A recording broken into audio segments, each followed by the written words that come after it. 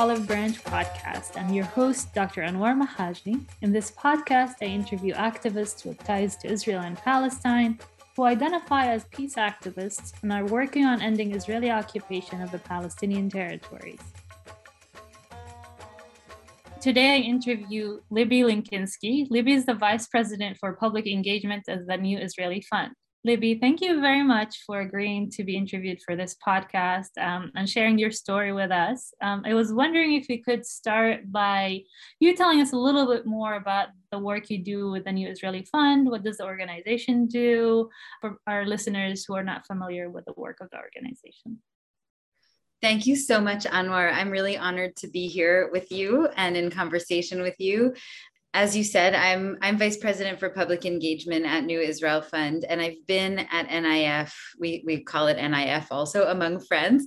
I've been at NIF for almost 9 years now, which is also as long as I've been in the United States. Before that, I lived and worked in Israel for about 10 years, predominantly in the human rights sector and predominantly focused on ending the occupation and human rights related to occupied territories. But since then, I've sort of taken a step both back into other issues that are affecting Israelis and Palestinians inside the Green Line, and also, and now here in the United States, and sort of getting involved in the conversation about there from here, which is quite different.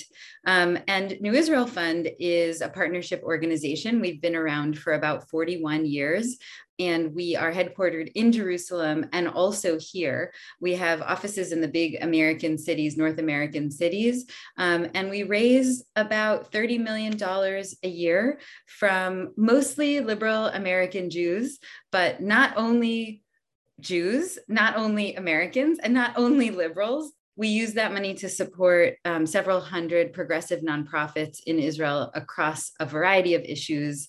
We've always sort of been on the cutting edge of funding in social change. So what that has meant has changed over time. We got involved in the first rape crisis centers in the 1980s. And at that time, that was very controversial. You did not talk about that in the Jewish community. And here we were saying there are rape crisis centers in Israel. What does that mean?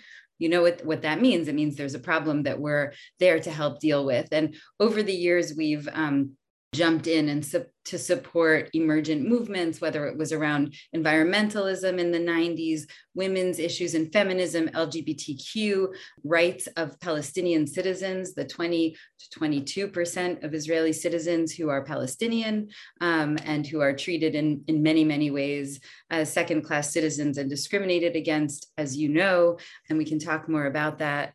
We've jumped in to support refugee rights, ending the occupation, and all kinds of issues as they emerge. And and I've been at NIF for about 9 years, but the entire time that I lived in Israel, I was a grantee. I didn't walk around thinking that about myself, but most things that I did in those years were funded in part by the New Israel Fund. So I've been at home here for a long time. Oh, that's awesome. I think we moved here around the same time because I moved here in 2011. Maybe you moved 2012. Yeah, I think I landed in 2012, 13, something like that. Yeah, my 10th year anniversary is coming up in August. So yeah, in 2 weeks actually. It's amazing. Time flies by. Yeah, Mabruk and Mazal Tov on the anniversary. So you have a question more about your background. So what led you to your work with the New Israel Fund and your previous work with human rights organizations, working on issues related, to Palestinians in the occupied territories, as well as Palestinians inside of Israel? And we can also maybe talk a little bit about the differences of projects there after you tell us your personal story and how you got there. Sure.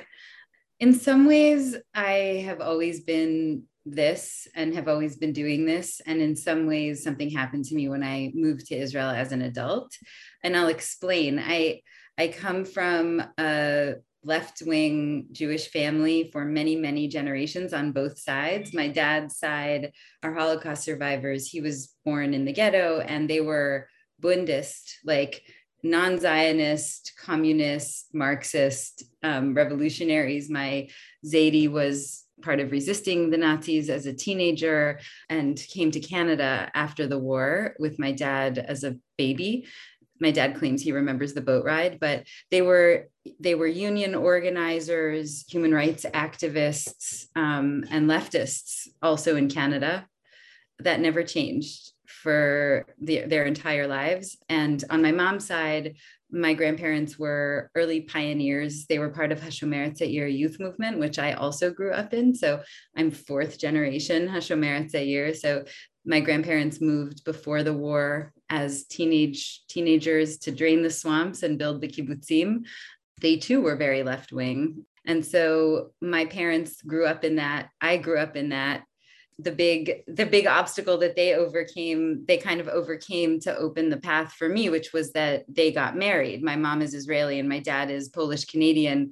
My grandparents did not want to come to Israel for the wedding for political reasons, but eventually they made my parents wait for 2 years and then they did come. And so that dilemma was sort of like solved in the generation before. I'm only joking because of course we deal with that all the time, is the relationship between diaspora and Israel. But for me, everything that I'm doing is sort of an extension of that story and my family's left-wing Jewish legacy. And so, but that said, I grew up my whole life in Jewish education. I went to a Jewish day school and summer camp, Zionist socialist summer camp. And I spent a lot of time in Israel, and I spoke Hebrew as a native tongue at home and at school and at camp and in Israel. And yet, when I moved to Israel as an adult in my mid-20s, it was for love, not for politics. I met a dude. Why does anyone move anywhere if you don't have to? It's usually that.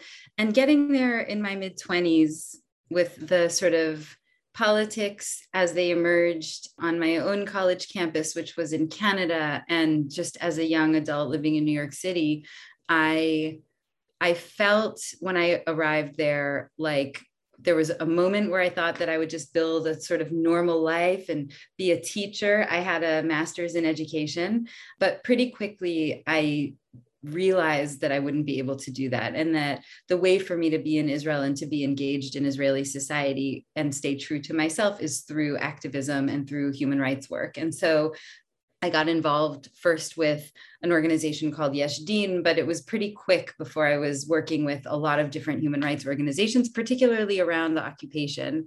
And I remember that a moment that really stuck to me was the first time I went to Hebron to Hebron with Breaking the Silence that were about a year and a half old at the time. So it wasn't the whole hoopla that's around Breaking the Silence today. They were just a group of soldiers sharing testimony about their experience. And they had started to do some tours for activists in Hebron to talk about the things that they had done. And it wasn't even their stories. It was just standing there in Hebron and having religious Jews shouting curses at me. I was like my head exploded.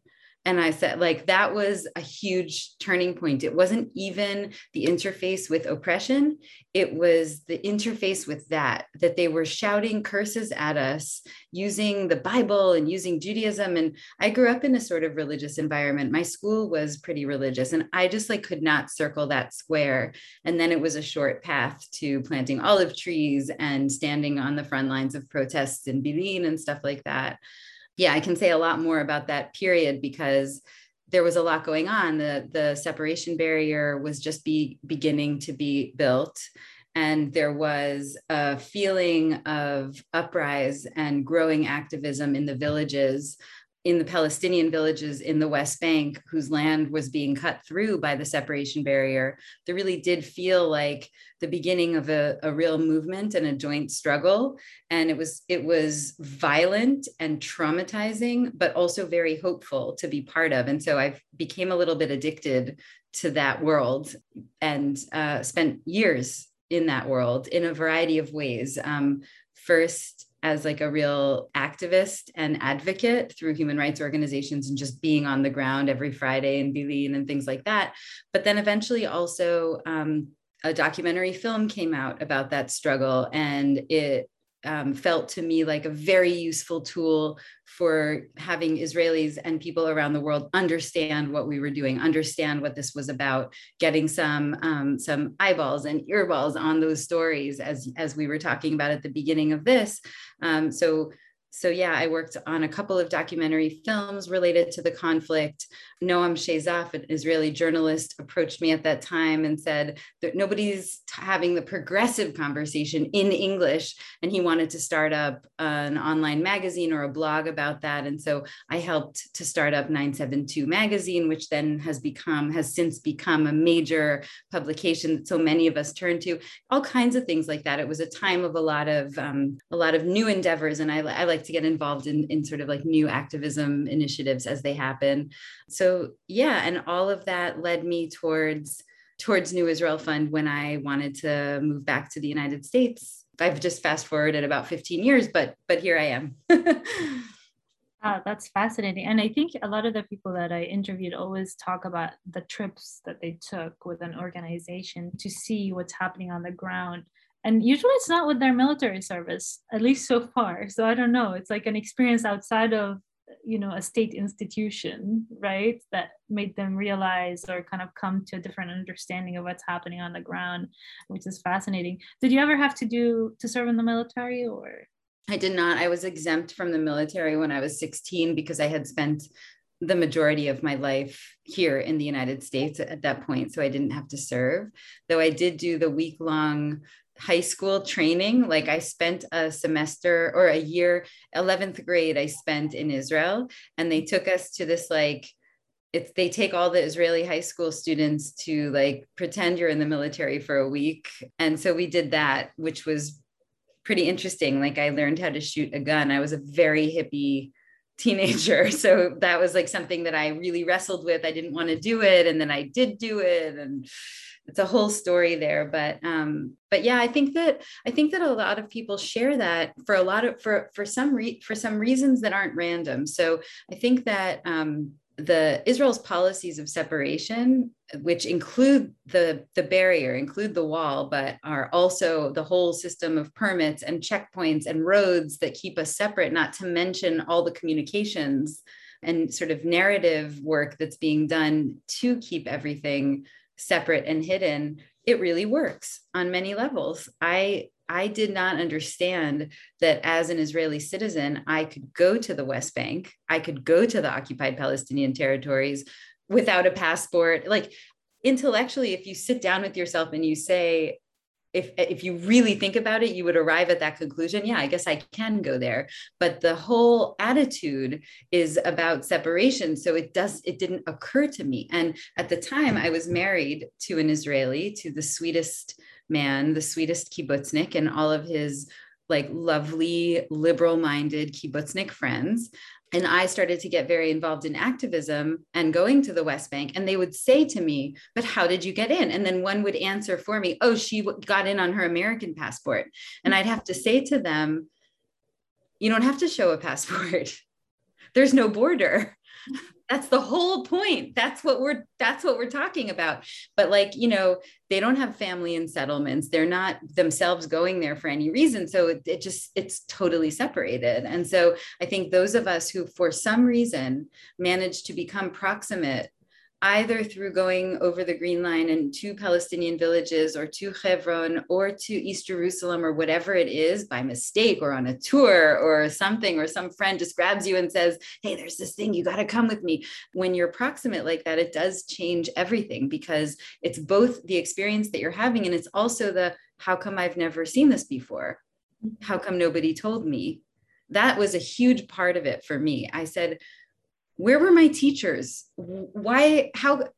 How come I didn't know? And that's messaging, I think, that we're hearing from the younger generation of American Jews right now. Groups like If Not Now, J Street U, a lot of the discourse coming out of there is simultaneously, I'm against the occupation. And also I've been lied to, that people deliberately left this out. And I relate to that question because I experienced that myself. I'm older, but I experienced that my own self. Yeah, I think it's fascinating also to see how the family kind of shapes your activism. That could make it easier or harder, of course. but a lot of people who came to also kind of have a different understanding of the conflict, not only had trips, but also met people who are, who are very vocal about what they're doing, or had a family member who's already doing this work. So it looks like it's within the family as well, which makes a lot of sense thinking about it. But then a lot of them have intellectual influences, like a book or an author or a film that they saw that kind of shaped their understanding. A lot of them mention, what's his name? Ellen Pape? Did I pronounce his name? Oh, yeah, Ellen Pape. Yeah. Interesting. Really? People are mentioning.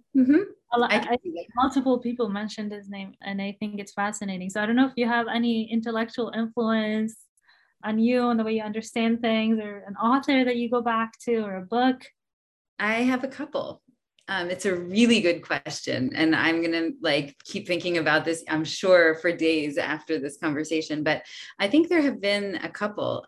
One is just something that happened very early on for me. I went to McGill University in Montreal.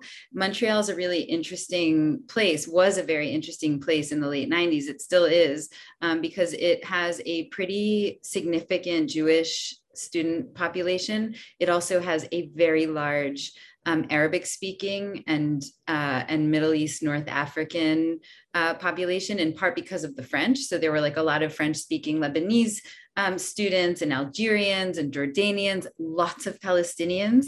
And I grew up, as I said, Jewish day school, Jewish summer camp. So the first time that I was really meeting non-Jews in my life, I was meeting a lot of Arabs and a lot of Palestinians. That's who was there.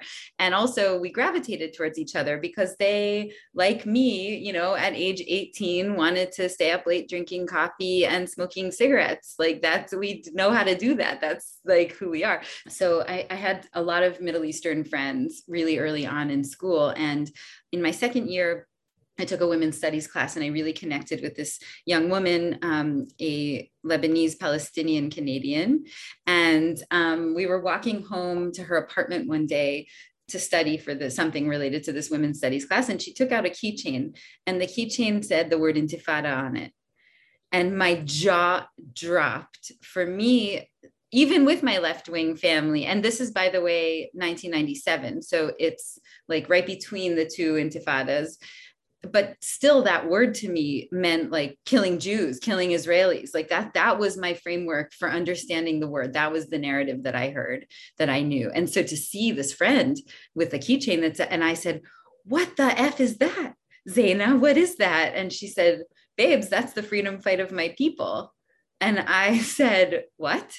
And she said, "That's the freedom fight of my people. That's how we become free, is that word." And I was like, my brain exploded. And I understood in that moment that it was such a hugely influential moment for me because I had never heard it before. And it was in that moment, I thought, there's a mirror happening here that I've been totally sheltered from, that I'm totally blind to. This is pre-internet. There's no internet. There's no cell phones.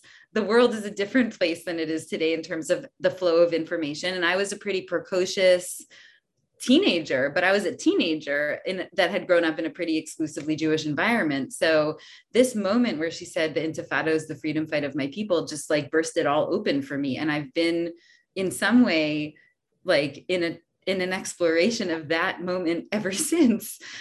That was 25 years ago.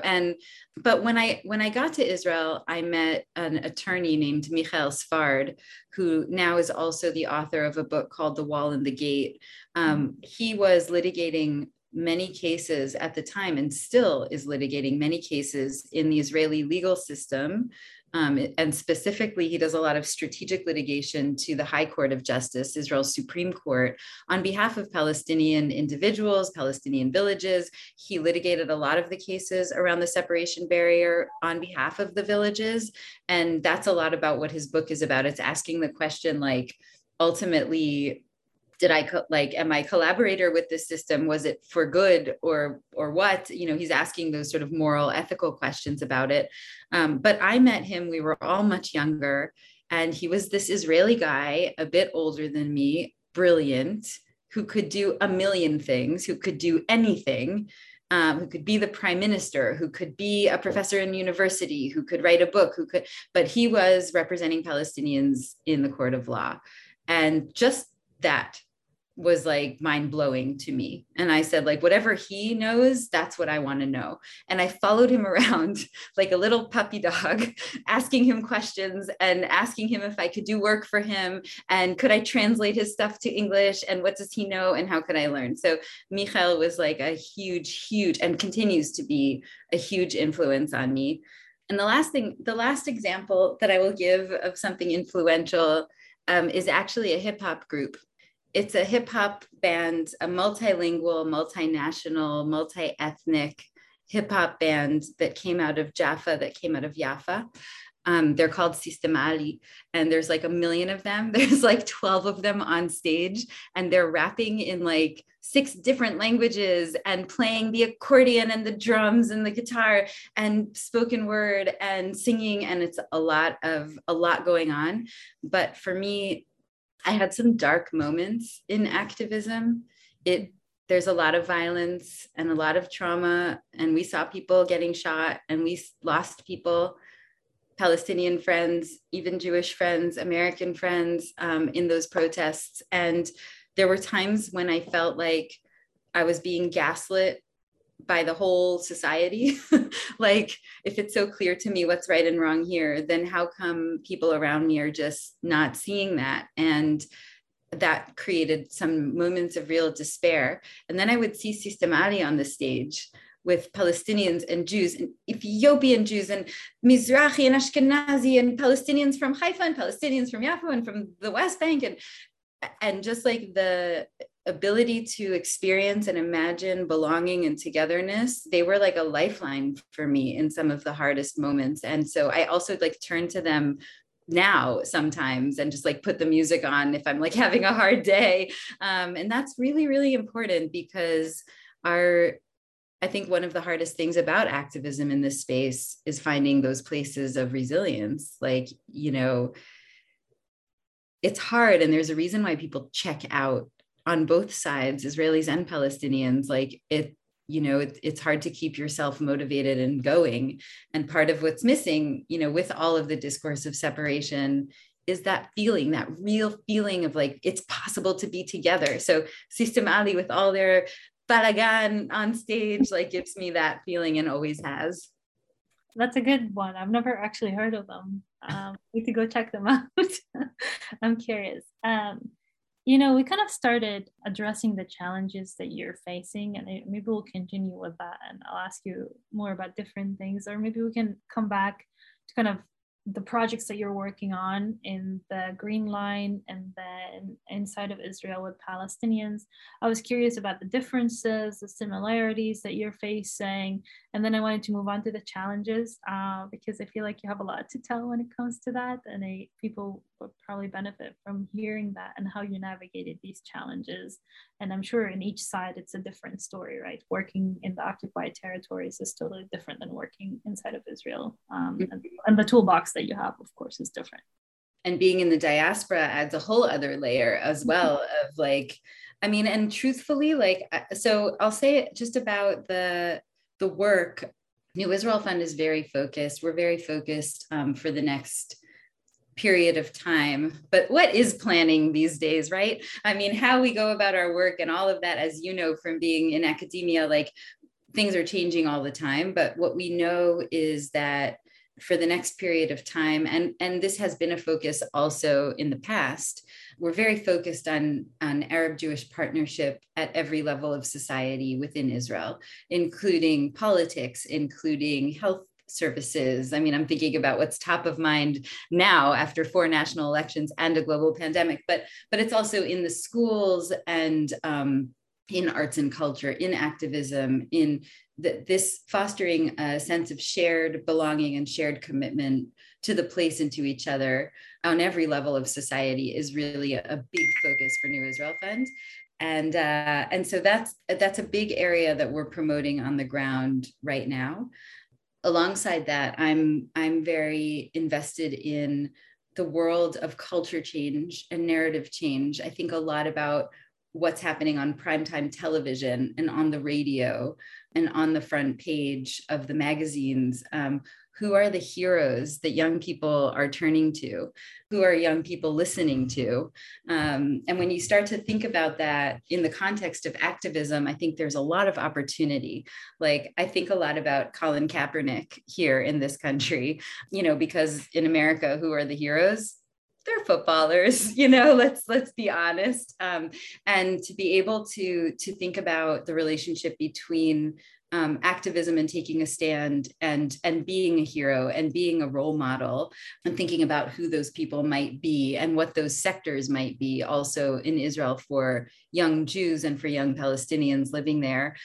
So I'm very involved in that kind of work as well. Together with Nathan Cummings Foundation, New Israel Fund has started to build a program around that supports arts and culture work and narrative change work. I think it's extremely important.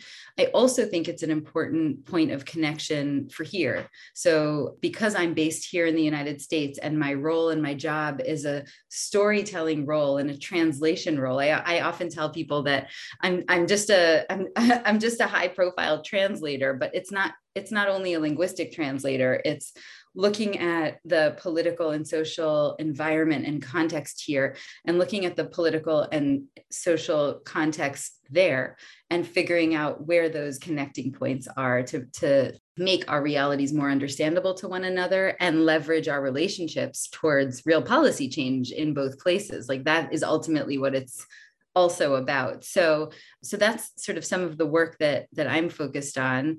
I'm very excited about some of the things that I'm seeing in hip hop in Israel right now, where actual cross-section is happening between like Russian breakdancers and Palestinians in Lod, or all kinds of really interesting overlaps between Mizrahi music and Ethiopian spoken word. There's a lot going on just under the surface in that world of sort of hip hop, spoken word, and rap. I'm forever interested and excited in the film and television industry coming out of Israel, where so many productions have now also caught the attention of the world, and Netflix and the big streamers. And so sort of looking for where opportunities might be to support projects at an early stage who could catch that energy and that excitement like Our Boys did. And with all of the various kinds of criticisms that came from the far right and others around Our Boys, this was a huge breakthrough moment for people like me, for people working in peace, to understand the 2014 summer from that nuanced, beautiful, artful perspective that they were able to bring out in Our Boys. So looking for all of those kinds of connecting pieces as well. And so that's within Israel itself. How about the work that you're doing in the occupied territories? Are you focused on any projects there that you specifically want to talk about? Well, so New Israel Fund is our support for work that happens in the West Bank and in the occupied territories in general is through our support for an amazing cohort of Israeli nonprofits that do that work over the Green Line. So if it's B'Tselem or Yesh Din or Breaking the Silence, Mahsom Watch, a personal favorite of mine, because women in their, not exclusively, but founded by women, retirees who traverse the hills and stand at checkpoints to monitor what's going on. And I love those interactions. I think that's also a part of the culture, that like you've got a 75-year-old woman talking to a 19-year-old soldier at a checkpoint, and like that could be his grandma, and she is talking to him in that way. She's saying, no, don't you do, and like they're powerless against that phenomenon of their savta, their grandmother. I wish they were even more susceptible to that kind of criticism. But I think that grandmothers play a very important role in many social struggles. So I'm partial to that. But that's the work of the New Israel Fund in terms of West Bank and occupied territories. And I have always been very passionate about those specific organizations. That's how I got my start in this field. I'm also very excited about some cultural activism that's happening in in the West Bank and in East Jerusalem as well. There's, everything is a little bit strange, of course, because of COVID, but there have been sort of like an upswing in things like Palestinian music festivals, identity museums, and heritage sites. And I'm excited about a lot of that. I think that when we think about May and what happened around the world in response to and connected to war and violence that was happening in the region, I think that one of the things that I heard with the sort of centering of Palestinian voices in the media was a sort of call about peoplehood, about we are one people, whether it's in Sheikh Jarrah, whether it's in Gaza, whether it's in Beta, in Bil'in, we're one people. And I think that things like music festivals, heritage sites, and like the Museum of the Palestinian People that's coming up in Nablus, like those are important parts of that equation.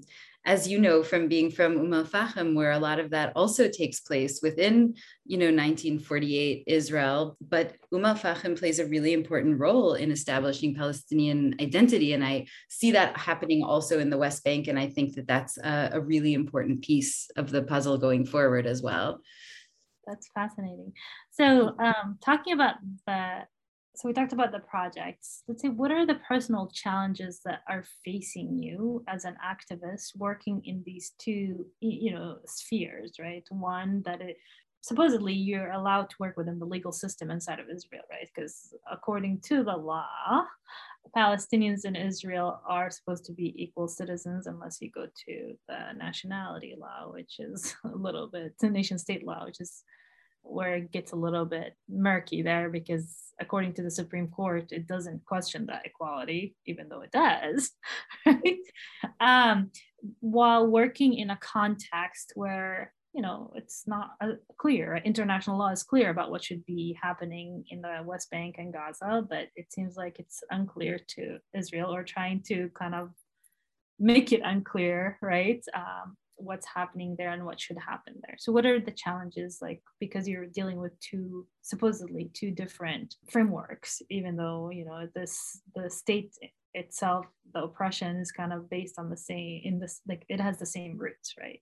Mm-hmm. Yeah, I mean, I think that you're speaking to a discourse that is right now among the hottest button pieces of this issue right now is about this notion that actually, that Israel is one regime, that is an unequal regime, but that the policies of inequality are really different when it's inside the Green Line versus when it's in the occupied territories. And I think that on the personal level, though, I am very privileged in this picture. And cynically, a very close friend of mine used to say, I'd like come to visit, because I've been in the US now for 9 years. I would come back for a visit and see this activist friend of one of my closest and say, how's it going? And she'd say, well, Israel is still a free country for the Jews.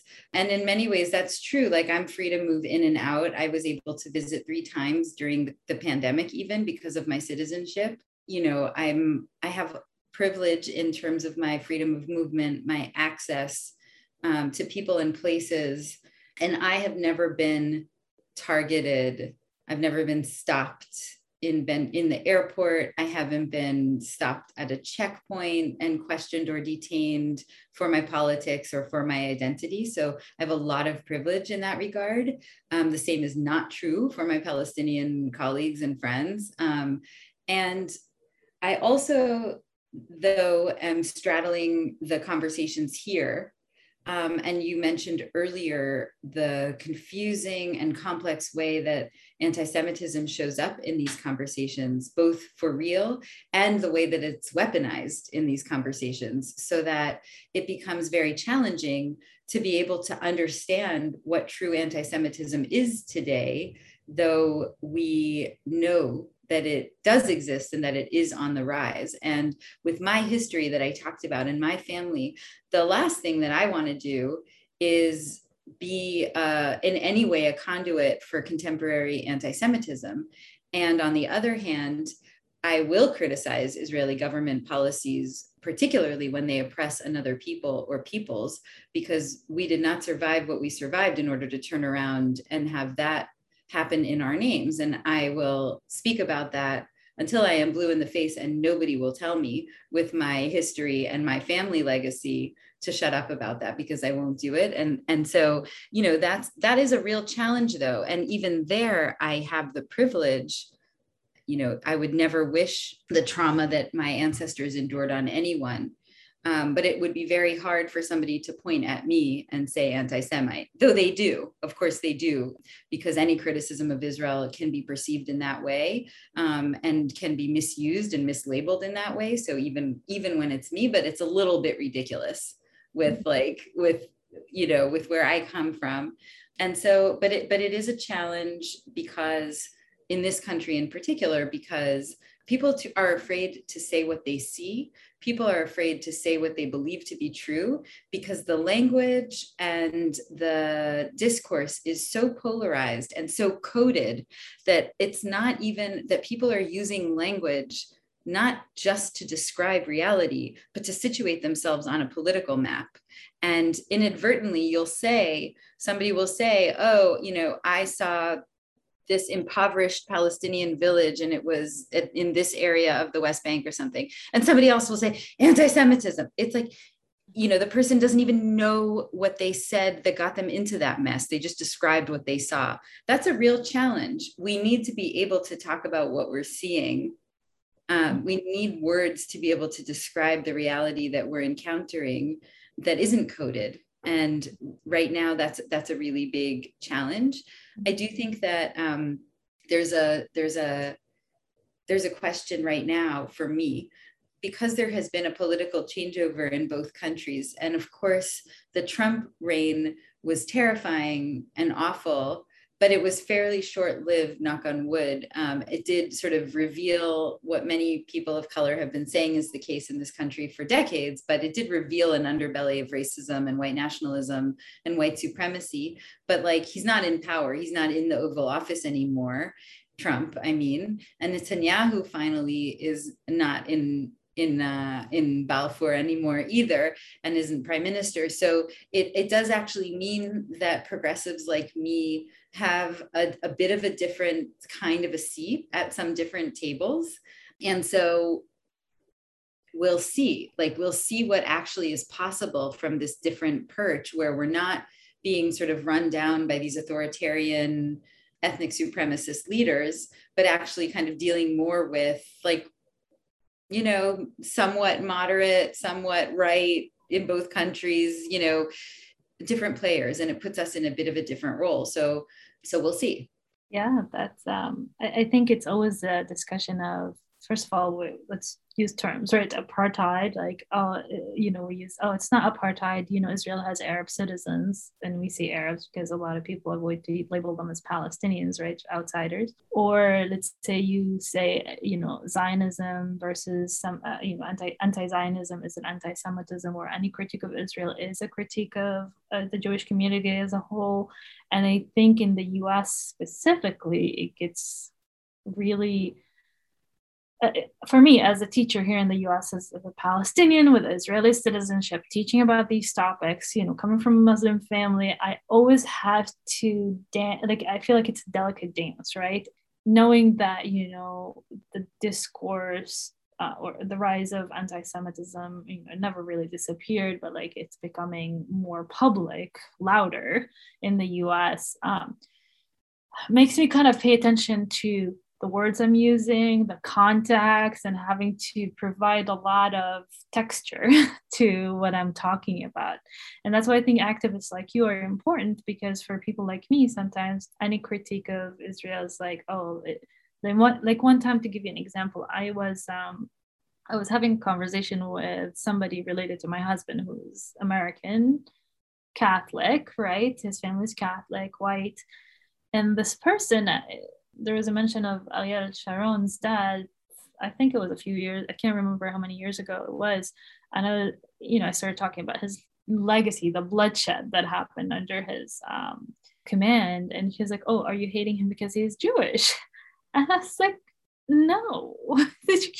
there's so much that needs to be unpacked there, right? And I feel like that's immediately like that. Oh, are you hating him because they're Jewish? Or in you, it's a little bit disheartening and concerning, right? That you can shut down what they're saying and kind of delegitimize it just by using that, that critique. But I also know that I've also encountered people in the US. I lived in Ohio. I lived in areas where, I'm the darkest person there, visited, where I also hear, things that are concerning about Jews that makes me very uncomfortable, right? And that's when I'm like, politicians are not making our job easy. They're just making it more complicated, and it makes it even more exhausting because we have to always explain and explain and explain and explain. So I think work by activists like you is very important, because they might not call you, they won't call you maybe they will, but I think I've heard more of like a self-hating Jew is something that a lot of activists commonly hear, especially from their own community as well. So yeah, I appreciate you sharing these challenges with us. So talking about these challenges, I was thinking of, young activists who are worried. I wonder how many people who think the same way you do and I do, but they're worried that if they start becoming public, they're going to face, backlash. They're going to lose friendships. They're going to lose people in their lives, especially, in families. You acknowledge your privilege, and you said that your family kind of had similar views or still has similar views to what you have. What kind of advice do you give to them on how to navigate that and to encourage them to kind of speak out? I think that, first of all, there are a lot of resources out there that you can turn to get help specifically on this. And it sort of depends on the specifics, but there are groups who are specifically dedicated to having this conversation, having an open conversation within Jewish spaces. I haven't done that much I haven't needed it that much, because as I've told you about my family, also, like, we just aren't American in that way. So we don't have the long history that some of my friends, and especially my younger friends, have, where their grandparents were like founders of AIPAC and stuff. That's not my family history. So I didn't, but there are lots of resources out there for that sort of thing. I think that one thing that I have come to understand, and I did not walk into this world of activism understanding, is that we are over intellectualized about these issues, where I now understand how emotionally driven they are for so many people. So much so that I have like a bit of a side hustle myself. I call it Israel Therapy. And it's actually, I'm turning it into a podcast too, and a series of events, because I've had the experience over the years of a lot of different kinds of people turning to me with questions and advice, seeking advice and help about having the conversation about things that they might do. Should I sign this petition? Should I not sign this petition? And I've learned through having many of these kinds of conversations with people that they often think that they're asking me for like a factual answer, but really what they're needing is to like explore all of their feelings around it, or the person, like their aunt who just yelled at them, her feelings around it. And like, it's not going to work to say, but this happened in 1948 and this happened in 1971. And then Ariel Sharon said this thing. And then Arafat said that thing. Like, those things are important. And I really can't stand when people who literally know nothing and can't point to Israel on the map start lecturing me about this side or that side or the other thing. But that said, it's often not those factoids that are going to move a conversation forward. And it is acknowledging and understanding like the emotional underpinning for the other person. And I know that that's really hard when you're young and radical, because you're right and you're proud and you want to convince everyone. I'm saying you, but I'm talking to like the 21-year-old Libby. But what I've learned over the years, and what I would say and do say to young activists, is don't forget that those people in your life are coming to it from an emotional place. Jews, Palestinians, Christians, like it's a deeply loaded emotional topic, and relating to it on that level will help you in a conversation. Even if I'm going to share it with you that the outcome that we want is that you convince everyone and that your radical answer becomes the truth. Let's assume that we can get there. I think we're going to get there by acknowledging and interacting also on the emotional level about all of this, and having some basic empathy for other people and their views. I hate it too. I don't want to sit with a right winger and have empathy for them. They're my enemy. And on the other hand, like, that's what it's going to take to move a conversation forward. It's a great advice. And then talking about resources, what resources do you recommend that our listeners in general should check out? Or maybe books, movies, bands, hip hop bands? Well, I talked about Systemali. I would talk about a lot of other music. I'm a huge super fan of Tamer Nafal from Dam, a Palestinian band from Lod. I read every word that he writes on any social media platform, and any word that he ever says publicly, I'm on it. He's brilliant. I was a co-creator on a new miniseries, a podcast miniseries called Groundwork that New Israel Fund produced together with ALMEP, the Alliance for Middle East Peace, which it's 3 episodes. Every episode tell the story of a Palestinian and a Jewish activist in a mixed city. So Haifa, Lod, and Jerusalem, and we're continuing. So I recommend that. I also think that I mentioned Our Boys, the television series, but I watch a lot of Israeli and Palestinian TV and film. I think that there's a lot of incredibly rich, not just information, but experience to be had also there.